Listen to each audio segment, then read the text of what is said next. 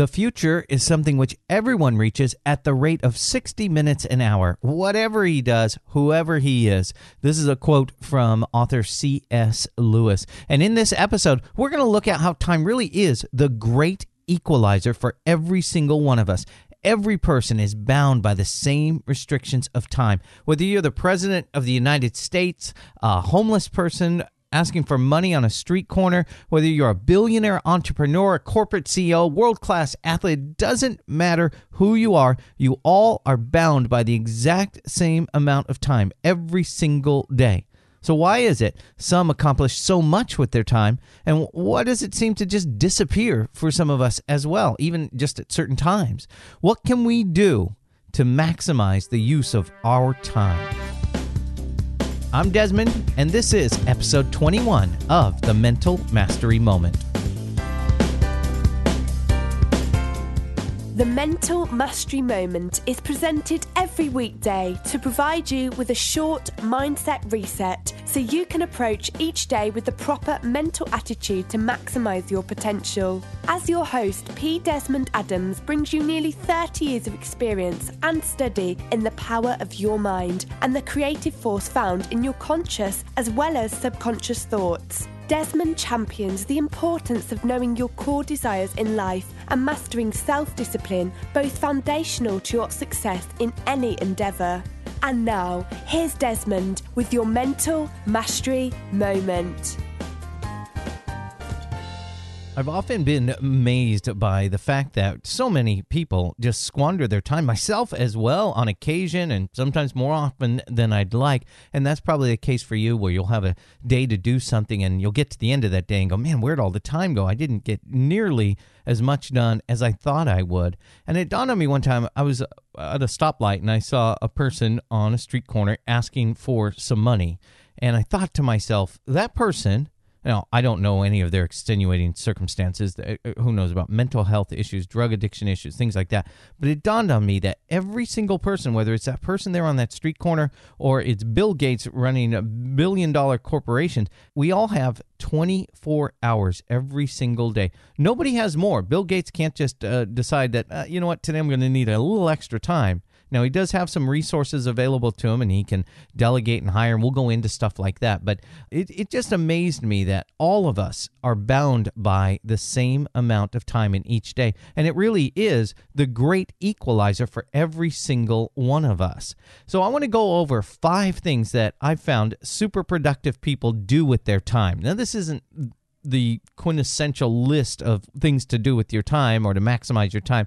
These are 5 things in specific that I think each of us could improve on. I know for myself that's the case, but certainly there are other areas as well. So I don't want you to think, well, I just got to get this mastered and my time is taken care of. It's all good. So let's jump into it. 5 things that I think are the difference between the super productive and those people who often wonder where their time went. Create a time budget, and I talked about this recently, so I won't go into it too deep. It was in episode 17. If you want to get the show notes for that, it's pdesmondadams.com/017.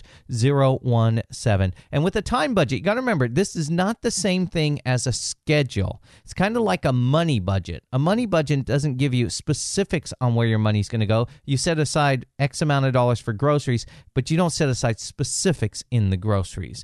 Same thing with putting money aside for repairs on the car. You don't know exactly what repairs you're going to need. It's meant to be a broad look at what you're going to do with your time. So that's number 1, create a time budget. And again, look back at episode 17, and that'll give you some more details on how to do that and some resources that are available for you. I'll make sure I link to that in the show notes for this episode. A big one, and this is what I alluded to just a moment ago with people like Bill Gates, they can delegate and outsource things they need to do, but so can you. And with virtual assistants available online, it's a lot more affordable than you think. And there are a lot of things you can do to delegate your time, whether it's having your kids help you with something, maybe it's having a college student intern come in and help you out with some things. They're going to learn how to run a business, and you're going to get the resource of their time and their effort. So you have to ask, what is your time worth? And then what things are not worth your time doing? They're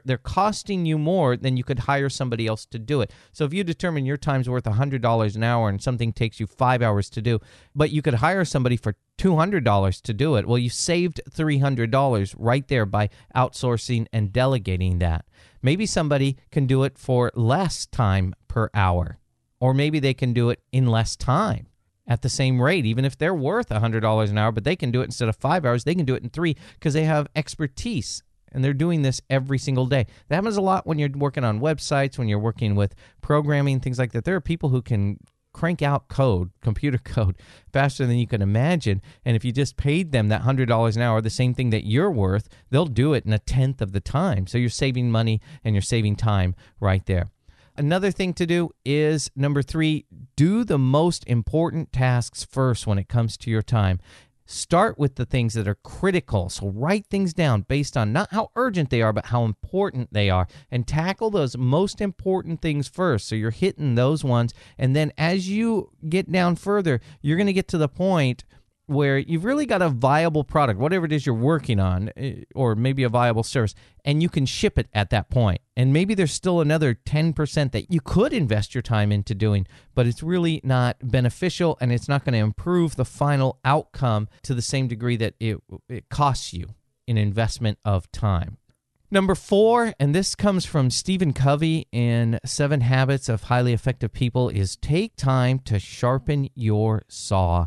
What he means by that when he says that, it improve yourself. Take time to make yourself better. Think about that analogy. Take time to sharpen your saw. If you've ever had a dull saw or a dull knife and you're trying to use it, it takes you a lot more time to do it, whatever it is you're doing, than it would take if you just sharpened the saw and then did it. That's the analogy with take time to sharpen your saw.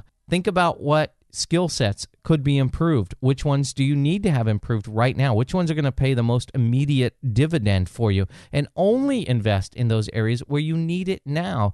This follows the thinking of just-in-time learning. You spend a lot of time learning things that you're not going to use. You may need them someday, but you're not going to use them anytime in the very near future. So focus on those items that can be used immediately and then improve your ability in those areas. And don't invest in unprofitable skills. Again, going back to the previous one where you delegate those items. There's things you don't ever need to know. I imagine there's a lot of things that go on in Microsoft that Bill Gates doesn't know a thing about. He just doesn't know how to do it, and you just hire good people and you trust that they're going to do it. So that's number 4, sharpen your saw. And then the last one, number 5, is and this is a tough one for a lot of people who are go-getters, be intentional about your downtime. Set boundaries, but make sure that you do set up some downtime where you can relax. And it kind of follows along with the sharpening your saw, because when you're relaxed and refreshed, you can jump into your tasks a lot quicker and you can get a lot more done. But do set those boundaries. Don't just have downtime and just have it open-ended. Whenever you get tired of doing nothing, then you're going to get back to work. Set yourself, I got an hour today to sit down and just read or sit and watch a movie or something, whatever it is that you're doing. Set those boundaries. Set the importance or value, just like you do on things you need to get done. Set the importance or value on the things you want to do. So those things you really want to do those first. And then the things it'd be nice to do those things last, so that you would get the most bang for your hour, for your time, when you're relaxing.